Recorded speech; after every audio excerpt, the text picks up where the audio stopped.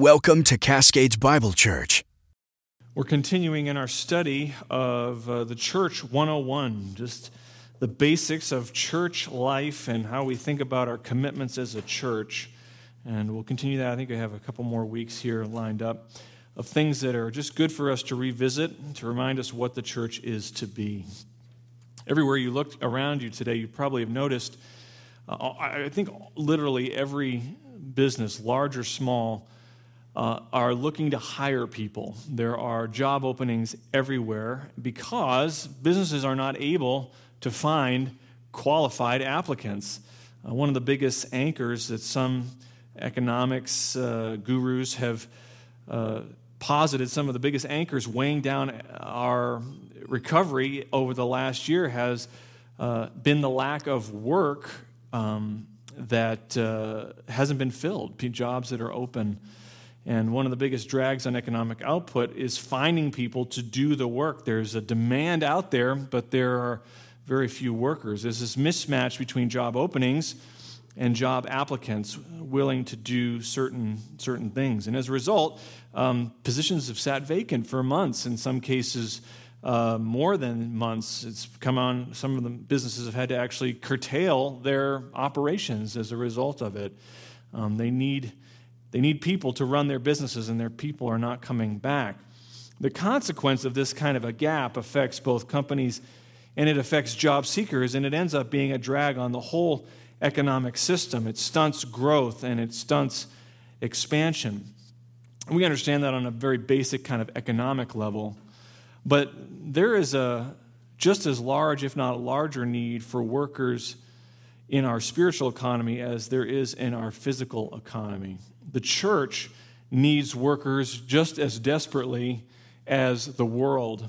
If you look with me at Matthew chapter 9 and verse 36, Jesus highlights this need, this help wanted sign, if you will, in Scripture. In John chapter 9, verse 36, seeing the people, he felt compassion for them because they were distressed and dispirited like sheep without a shepherd. And then he said to the disciples, the harvest is plentiful, but the workers are few. Therefore, beseech or plead with the Lord of the harvest to send out workers into his harvest. You see, when the Lord looked out at his people in Israel, he looked out at the masses. He saw them, people hopelessly lost in their sin, hopelessly lost under sin's consequences. They were distressed, he says, under duress. They were dispirited, thrown down in hopeless lack. They were like sheep. He describes them as sheep without a shepherd. They were languishing. We know sheep don't thrive well on their own. They need to be tended. They need to be cared for. The masses of people that Jesus encountered were suffering horrifically under the wages of sin's rebellion. It was true then, and it's just as true now. We live in a world of people crushed under sin's slavery. Selfish ambition hollows out homes and families. Vanity is rampant. Pride, every kind of sensuality leads men and women, young and old, to seek the cheap glory of the things of this world. Laziness abounds. Idolatry, consuming greed, corrosive envy, right? Fill in the blank. The list goes on and on. And yet, the harvest of souls who need to hear and obey the liberating and heart-transforming message of the gospel, that harvest of souls is plentiful. It's as bountiful as it's ever been in human history. But the workers willing to take that good news that Jesus Christ died upon a cross, that he rose from the grave, and that he sets souls free from sin's penalty and its power, the workers are few. The workers are few. There is a deficit of workers in the church. And just as that deficit of workers and laborers in the U.S. workforce affects the whole economic system, stunting growth and expansion, so the deficit in the church, and I use the church in the large context, I don't mean specifically this church, but there's a deficit in the church that affects the Great Commission, that hinders the spread of the gospel and the harvest of souls prepared by God to hear that message and believe it. If you look around you in the community in which we live, the harvest of souls is plentiful, but the question is, where are the workers? Where are the workers? The Lord of the harvest has job openings that need to be filled, and yet it's still so hard to find workers, people to do the work of gospel ministry. Jesus had a message to proclaim, first to the lost sheep of the house of Israel, but later to the sheep of another fold. He references this in Matthew 10 in verse 1. He says here that the workers he was sending out into the harvest, he summoned the 12 disciples, Matthew 10, verse 1, and gave them authority over unclean spirits to cast them out and to heal every kind of disease and every kind of sickness. Jesus then sent them out to preach the good news of the kingdom. He invested them with his divine authority, power to validate their message, and then he sent them out. Verse 7, and as you go, preach, saying the kingdom of heaven is at hand. And as we see later on in verse 24, we realize that Jesus defines what it means to be a disciple of Jesus Christ. If you look at verse 24, he says, a disciple is not above his teacher, nor a slave above his master. A disciple is literally a student, a learner. It is one who follows in the footsteps of a teacher. This is the way that Jesus describes his relationship with his workers, his followers. They are his disciples. They are his disciples. To be a disciple of Christ is to be a follower of Christ. You cannot be a follower of Christ and not be a disciple of Christ. There aren't Christians and then disciples.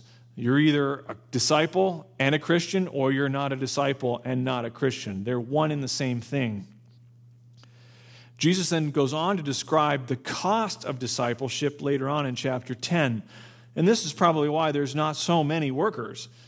Verse 37, he who loves father or mother more than me is not worthy of me, and he who loves son or daughter more than me is not worthy of me, and he who does not take his cross and follow after me is not worthy of me. He who has found his life will lose it, and he who has lost his life for my sake will find it. To be a disciple of Jesus Christ, you must turn away from everything that dishonors God. You must die to yourself. And that's what it means by he invoking this imagery of the cross here in this passage. And you must follow Jesus by faith. The call of the gospel, then, is a call to discipleship. It's a call to yield your entire life to him.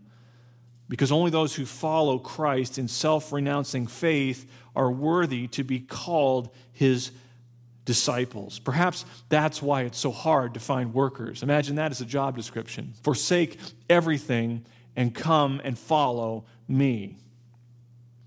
And so I ask you that question. Are you a disciple of Jesus Christ? Have you surrendered your life, your will, your desires, your thoughts to Jesus Christ? Have you recognized within your heart the bankruptcy of your own efforts to please God, to earn his favor, to come to any kind of reconciliation with him on your own efforts? Have you come to the end of yourself in all of its wickedness and rebellion, and have you bowed the knee to Jesus Christ because his lordship stands over all and he demands your whole life? If you haven't done that, I would plead with you this morning. Today must be the day of salvation. Come to him. There is a judgment coming, Paul says in Acts 17, verse 31. He has fixed the day in which he will judge the world in righteousness through a man whom he has appointed, and that person is Jesus Christ. So if you're not a disciple of Christ, that judgment that Paul references, that Jesus references in his gospel, will fall on you, and you will be found guilty, the scripture says, and there will be nothing you can do about it at that point. It is a terrifying thing, the writer of Hebrews says, to fall into the hands of the living God. Follow Christ. Follow Christ. He has put out a sign that says workers wanted. Follow him. Join his cause. In his presence, the scripture says, there is fullness of joy. At his right hand, there are pleasures forevermore. Follow Christ. Become a disciple of Christ by faith today. If today is the day, may it be true for every heart here this morning. And if you're already a disciple of Christ, we must become more and more like our teacher.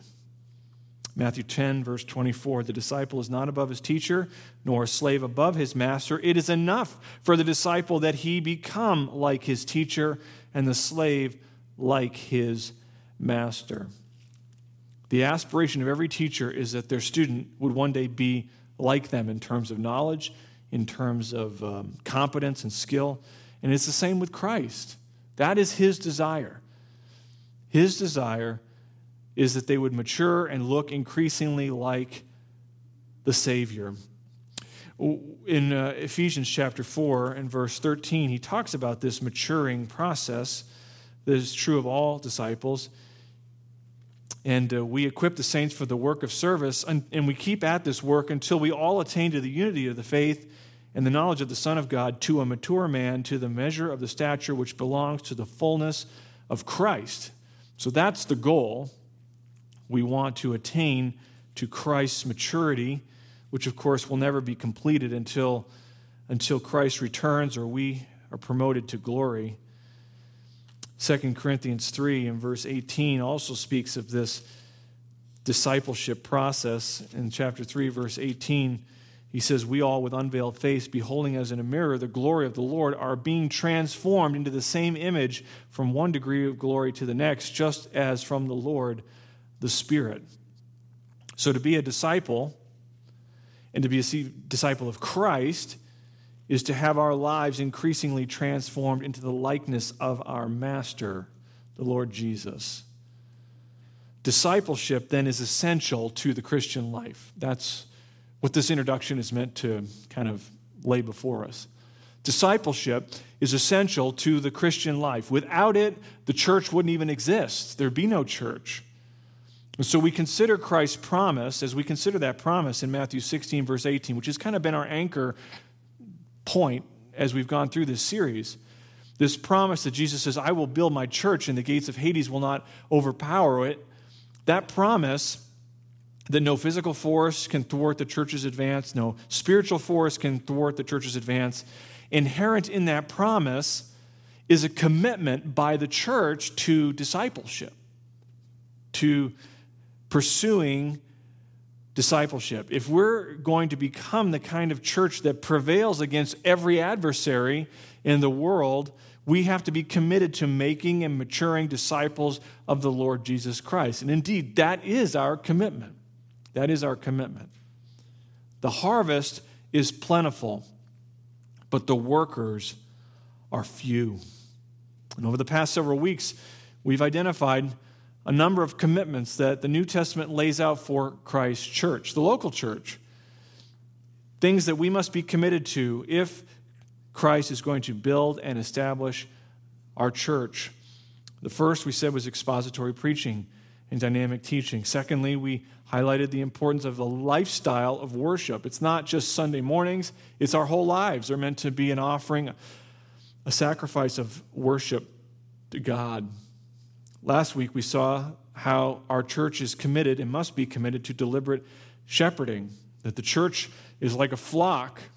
We're all sheep and we all stray, and we need the care and the shepherding, the leading, the feeding, the protecting of righteous shepherds, leaders in the church, but even the shepherding of one another as we care for and minister the word of God, speak the truth in love, as Ephesians 4 says, to one another, calling each other to God's standard. This is everyone's responsibility to some degree. And so this morning I want to argue that there's a fourth commitment that we must have to be the kind of church God calls us to be, and that is we must be committed to transparent discipleship. We must be committed to transparent discipleship. So that's kind of our fourth commitment that we have: expository preaching, worship, shepherding, and now transparent discipleship. And I have really three,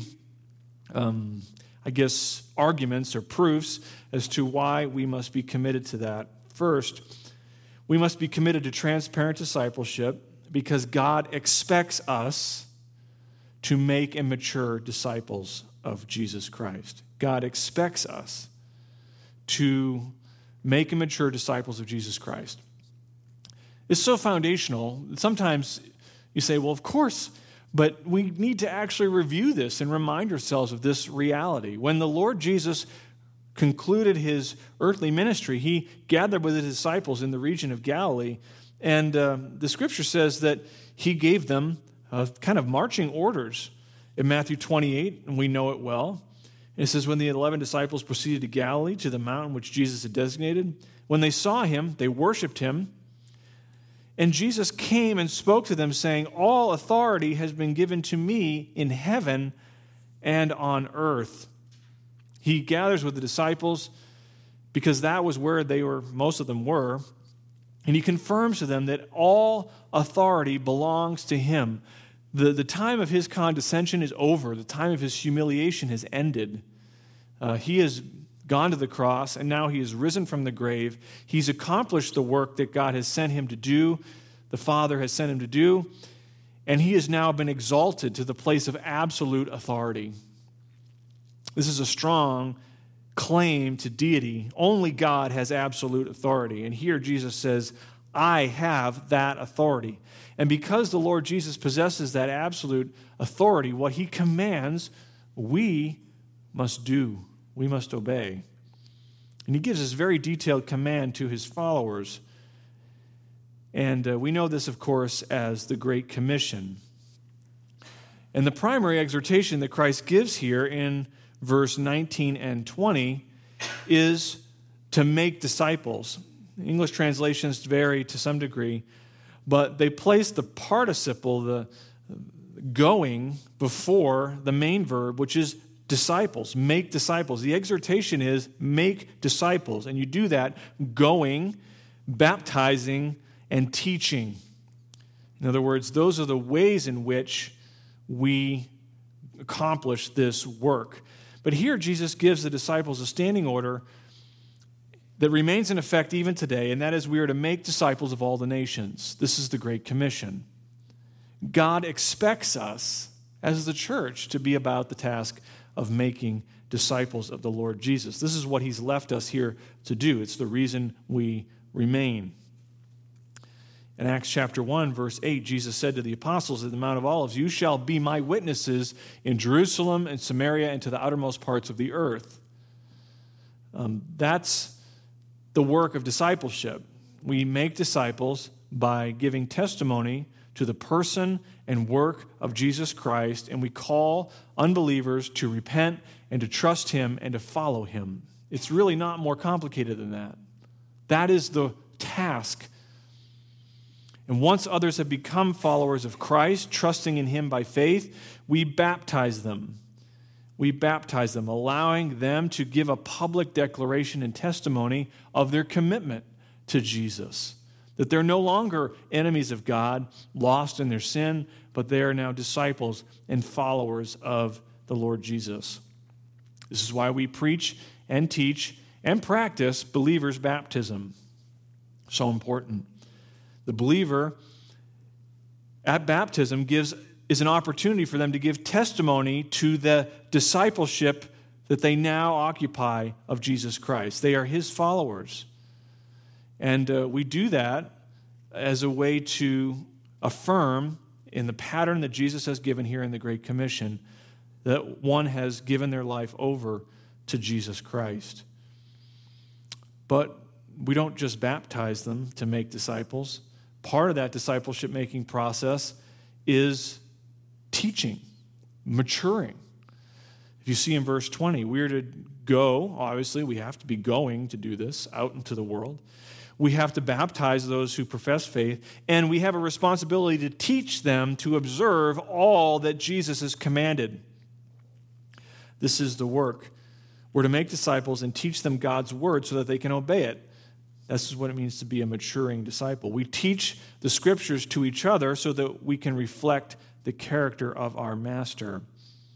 This is every Christian's responsibility. This is not just my responsibility as a pastor, or Son's responsibility as an elder and shepherd, or Philip's responsibility as a deacon, or anybody else. It's all of our responsibility. Husbands, you're to faithfully instruct your wives and children in the Word of God. Believing wives, you're to partner with your husbands to diligently train your children in the Word. Each and every believer in the church is to be setting a godly example with their lives and speaking truth to one another in love, spurring each other on to love and good deeds, bearing one another's burdens, as Galatians 6 says, so that we would grow up into all aspects into Him who is the head, Jesus Christ. We as leaders have that responsibility to equip the saints to do this work.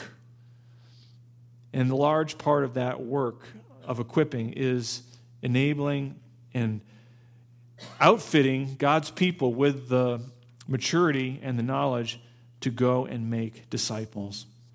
As Christ's church, then, we're committed to transparent discipleship because God expects us to do that. I mean, it's what we're here for. Secondly, we're committed to this transparent discipleship as a church because God not only expects us to do that, He equips us as His followers to do that. He equips us to make and mature disciples. You know, all the things that I've just said, you may be tempted to think, well, I don't know if I have the resources to do that. I mean, me? I'm not a pastor. I don't have some kind of theology training, or maybe you didn't get saved until later in life, and so you feel like you don't have the credentials to make and mature disciples because maybe the large portion of your life was lived outside of Christ and the gospel. And there are a lot of reasons that we can tell ourselves why we can't fulfill this responsibility or we can't do it to the degree that we need to, but there's simply that. They're excuses. They're not true. You have everything you need. If you are a disciple of Jesus Christ, God has equipped you to make disciples. That is so important to understand. God has equipped you to do this as well as He's equipped me. You really only need two things to make and mature disciples. Two things. And then they're alliterated because that's what I do. You need the Word of God, and you need a willingness to build relationships. Two things. To make and mature disciples of Jesus Christ, you need two things. You need the Word of God, and you need a willingness to build relationships with other people. First, the Word of God. That's essential. You cannot make a disciple of Jesus Christ apart from the Word. You need the Scriptures. They are the powerful authority that you appeal to as you call unbelievers to repentance and faith. If you look at 2 Timothy 3 for just a minute, it's a text we know well, but Paul says this to Timothy in verse 14. He says, "You, however, continue in the things you have learned and become convinced of, knowing from whom you have learned them, and that from childhood you have known the sacred writings, which are able to give you the wisdom that leads to salvation through faith, which is in Jesus Christ." And then he says, all Scripture is God-breathed, or inspired, and profitable for teaching, for reproof, for correction, for training in righteousness, so the man of God may be adequate or complete, that's really the term, equipped for every good work. Paul says you've learned and become convinced of God's truth. And where did he do that from? From the Scriptures. From the Scriptures. They are the means by which the wisdom of God that leads to salvation is imparted. He then goes on to explain that the Scripture is God-breathed. It is profitable for teaching, for reproof, for correction, for training in righteousness. Everything you need to live a godly life is in the Scriptures. Everything we need to live a godly life is contained in Scripture. It doesn't give us the answer to everything. In other words, it doesn't speak to every specific instance, but it gives us the truth we need to be able to interpret every situation through the lens of God's will and His ways. Everything you need to make mature disciples is in the Scriptures. It tells us about the origins of the universe. It tells us the reason for sin. The Scriptures tell us God's plan of salvation, how he chose Israel, and through Israel brought salvation to the nations. It speaks of the arrival of the Savior and the eyewitness testimony of his life and his death and his burial and resurrection. You have the history of the church contained in the Scriptures. You have the apostolic doctrine contained in the New Testament letters. And God's truth is explained and applied in a present context, and you have a detailed explanation of what is to come. You have everything you need. I have everything I need to make disciples. 2 Peter 1:3, his divine power has granted to us everything pertaining to life and godliness. So to make disciples, you need the Word of God, and you need to know it. You need to study it. Our job is to equip you to feed your soul with the truth. God's revelation to man. Without that, you are literally flying blind. But the Word of God alone isn't enough to make disciples. Secondly, you need a willingness to build relationships with people. You need a willingness to build relationships with people. This is where discipleship, the bandwagon goes off into the ditch. People are all about God's Word, and people are all about hearing it taught and studying it for themselves and meditating on it and praying over it. But when it comes to ministering that Word to other people, they're unwilling to invest the time and emotional capital to build relationships with people with whom they can share Christ or strengthen their walk with Christ. This is the problem. Ministry is about people. I'm just going to say that again. Underscore that. Write that down in your notes. Burn it in the back of your mind. Ministry, gospel ministry is about people. It's not about tasks. Tasks are a means to an end. Setting up chairs is important and necessary, but it's a means to an end. Ministering to little ones in the nursery is important and helpful, but it's a means to an end. So it's necessary and good and right and glorifies Christ, but it is a means to an end. And you need to think about task-oriented ministry in that way. I'm doing this task because it helps facilitate ministry with other people or between people. Look at me at 2 Timothy 2:2. I guess you just flip over if you're already in chapter 3. One chapter back. Paul says, the things that you've learned from me, things you've heard from me in the presence of many witnesses, entrust these to faithful men who will be able to teach others also. Let me ask you this. Where do you think Timothy heard these things that Paul references?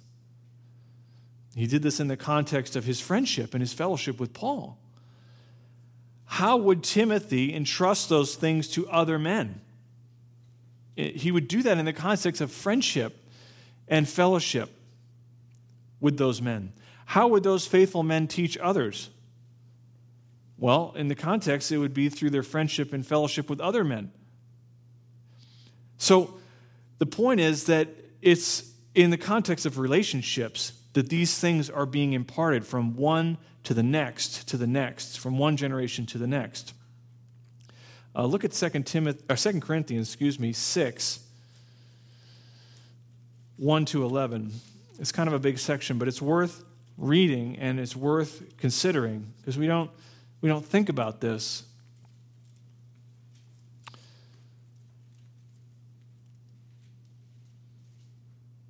He says, in working together with him, we also urge you not to receive the grace of God in vain. For he says, at the acceptable time I listened to you, and in the day of salvation I helped you. Behold, now is the day of salvation, giving no cause for offense in anything, so that the ministry will not be discredited. So Paul was concerned about his life, not offending, unnecessarily anyway, offending those whom he ministered to. He says, but in everything, commending ourselves as servants of God in much endurance, in afflictions, in hardships, in distresses, in beatings, in imprisonments, in tumults, in labors, in sleeplessness and hunger, in purity and knowledge, in patience and kindness, in the Holy Spirit, in genuine love, in the word of truth, in the power of God, by the weapons of righteousness for the right hand and the left, by the glory and dishonor, by evil report and good report, regarded as deceivers and yet true, as unknown yet well known, as dying yet behold we live, as punished yet not put to death, as sorrowful yet always rejoicing, as poor yet making many rich, as having nothing yet possessing all things. And he says, our mouth has spoken freely to you, O Corinthians. Our heart is open wide. Paul loved these people. He sacrificed for them his time, his treasure, his physical well-being. He nearly gave up his own life to preach the gospel to them and to see Christ fully formed with them. In other words, it's in the context of loving relationships that the gospel goes forward. Jesus opened up his life to 12 disciples, and he poured his truth into them. Paul opened up his life to the Corinthians, as we read here, and to Timothy, and to Barnabas, and to Luke. Read the book of Acts, and countless other souls in the church, and he poured God's truth into them. He says at the end of Acts 20 to the Ephesian elders, he says, we did not shrink back from declaring to you the whole word of God. And if you're going to make and mature disciples, you must be willing to open up your life and build relationships with other people to have any opportunity to speak the truth, to minister God's truth to their lives. There are no shortcuts. There are no shortcuts. That's what I mean by transparent discipleship. You have to be willing to share your life with other people, to live before them openly. As Paul says, you are not restrained by us. You are restraining your own affections. Open wide to us in return. Paul said in Philippians 4:9, the things you have learned and received and heard and seen in me, practice these things. In other words, as they looked at his life, they saw what mature Christianity should look like. But they saw it, and they heard it, and they learned it from his mouth as he taught, and they received it. They didn't fight back against it and question it. Spiritual friendships are the vehicle for that to happen in the church. They aren't forged unless there is shared time and shared life. And until you learn to cultivate a heart for people, making and maturing disciples will never characterize your ministry. That's why we have said over and over again that the goal of Christian maturity is not knowledge. It's not knowledge. It's not ignorance. But that is not the pinnacle. The pinnacle is when you can take that knowledge and minister that to other people, such that you can lead them along to greater maturity. And I'm so thankful that God has given me those kinds of relationships over the years. People who've opened up their lives to me. People in this church who have shared their lives with me. You shepherd and care for me as I shepherd and care for you. God exposes my sin and my selfishness, and he shows me where I need to grow and what I don't understand and all these things. What? You're helping me do that just as I try to help you do that. And that has happened most effectively in the context of relationships. The reality is God has equipped us with everything we need to make disciples. All we need is the Word of God and a willingness to build relationships with other people. If Christ's church is committed to transparent discipleship, we have to be committed to this relationship building to make disciples. You say, okay, God expects me to make disciples. God equips me to make disciples. But, what if I do all those things and people don't get saved? What if I do all those things and people don't grow? the way I expect? What if I do all those things and it doesn't work? This leads into our third point. We can remain committed to the work of discipleship, transparent discipleship, because God enables his followers to make and mature disciples. He enables us. God never asks you to do something he doesn't at the same time give you the ability to do. Look with me at 1 Corinthians 3. We were there just maybe a month and a half ago in our study, Consecutive Exposition, and we'll get back there pretty soon. But if you look at 1 Corinthians 3, you remember in chapter 3, verses 1 to 5, there was all this factionalism within the body of the church, as Paul calls that out. Some were saying they were of Apollos, some were saying they belonged to Paul, and whatnot. And Paul says, what are these men? They're just servants through whom you believed, even as the Lord gave opportunity to each one. And then he gives this incredibly liberating truth in verse 6. He says, I planted, Apollos watered, but God was causing the growth. Friends, our job in discipleship is to plant and to water. That's our job. We sow gospel seed. We made that commitment as a church. We are making maturing disciples of Christ who run to win. And one of the ways we do that is by sowing gospel seed. We water those tender shoots of faith as we exert ourselves and as we build relationships and bring the Word of God to bear in hearts and lives. But in the end, God is the one who makes things grow. He says, so neither the one who plants nor the one who waters is anything, but God who causes the growth. Now he who plants and he who waters are one, but each will receive his own reward according to his labor. In other words, all we can control is our effort. That's it. All we can do is control God takes all our efforts and he rewards us justly.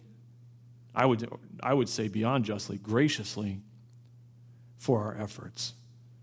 But the results of our labor, that's up to God. In the end, it's up to God. This is so liberating. In other words, it doesn't ultimately depend on me. It's about faithfulness. It's about perseverance. It's about effort.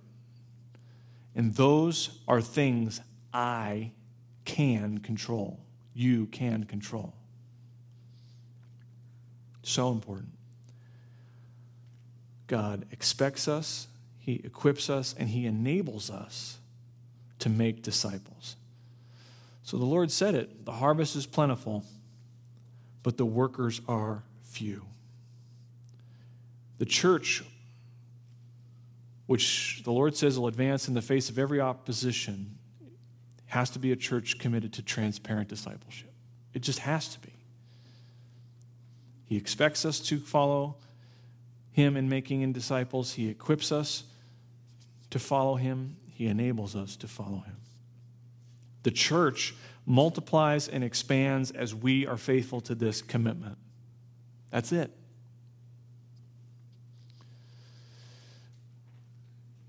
I don't know where I put it, but I had a copy of the bulletin floating around here somewhere. Can I take your bulletin? Thank you. Is it hard being that sweet? If you take your bulletin, you fold it in half once. A sheet of paper is about 1.1 millimeter. So fold in half again, fold in half again. If you were to do this 50 times, which you couldn't do, but if you did, how high do you think that little teeny tiny stack of paper, how high do you think it would reach? Well, someone did the math. It would reach, assuming the piece of paper is 0.1 millimeters thick, if you were to fold it over 50 times, that stack of paper would end up being 112,589,000 kilometers thick. Now, the moon's only 384,000 kilometers, 384,000. So And essentially, you could get to the moon and back almost 300 times just by folding this little piece of paper over 50 times. It illustrates the tremendous power of multiplication. That's all it meant to show you. Just as multiplication is possible exponentially in the physical realm, it is equally possible in the spiritual realm. And that's what Paul's talking about. He says, the things you've heard from me, in the presence of many witnesses, entrust these to faithful men who will be able to teach others also. It's not just men. Ladies, it can be other women, children, co-workers, family. The things you heard from Christ, these things we can impart to others. That has to be our commitment. It must be our commitment as a church. And if we do that, many will reject. But as we saw in our scripture reading this morning, some will believe. And some will be brought to saving knowledge of Christ. God's got his people out there. Our job is not to force them or manipulate them or twist and distort the message to draw people in or make it more palatable. We're simply to proclaim it in love and grace in the context of spiritual friendship for the purpose of discipleship. This is our calling. This is our commitment. And I pray that God would enable us to do that with ever greater faithfulness for his name's sake and for his glory. Let's pray. Father, thank you for your goodness. Thank you for the power of your word. We know that it is the power of God unto salvation for everyone who believes. And the reality is that if we would simply trust you enough to speak and to proclaim it, and to humble ourselves and give our lives to others, away for others' sake and benefit, we would see the fruits of those labors ever greater manifest in our lives, in our church, in our families. We pray that you would stir up the hearts of this church to be committed to this task of transparent discipleship, that we would be the kind of church that prevails against even the gates of hell itself.